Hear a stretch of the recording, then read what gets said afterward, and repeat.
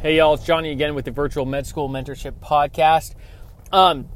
In this episode about step prep, there's really two things I wanted to touch on. Number one is focusing on high yield material. And really that's really the main thing I want to talk about.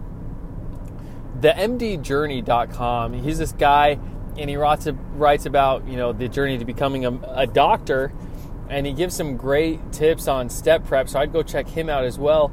But one of the things he says is focus on gaining points, not losing points. And to me, part of what this means is focusing on high yield material, right? Focusing on the things that'll get you points, not the things that you're not really sure about, that are kind of an obscure fact. So like, for example, sometimes like these really obscure side effects for a drug, you're never going to get tested on that. You might get tested on mechanism of action, like what conditions the drug gets used in, and then the high yield side effects, like one that I remember always learning about and always thinking about and getting tested on and quizzed on is like mycophenolate mofetil. What's the side effect of that, right? Hemorrhagic cystitis. And that's one that they'll ask you about.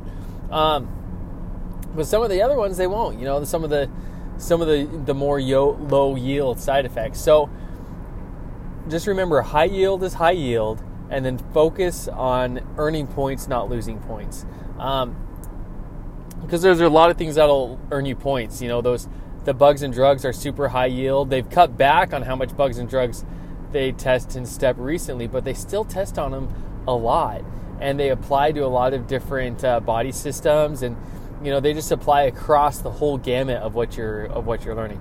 So that's my last, that's really all I want to say about that is high yield. Focus on earning points, not losing them. Best of luck. Remember, reach out to me if you have any questions, if you'd like to employ me for my services, and then ask the upperclassmen who have just taken STEP what they did and how they studied, and if it was successful for them. And that'll really be a great resource to you in addition to this podcast, to learn what strategies you should try and what strategies you should pursue. Best of luck. Bye.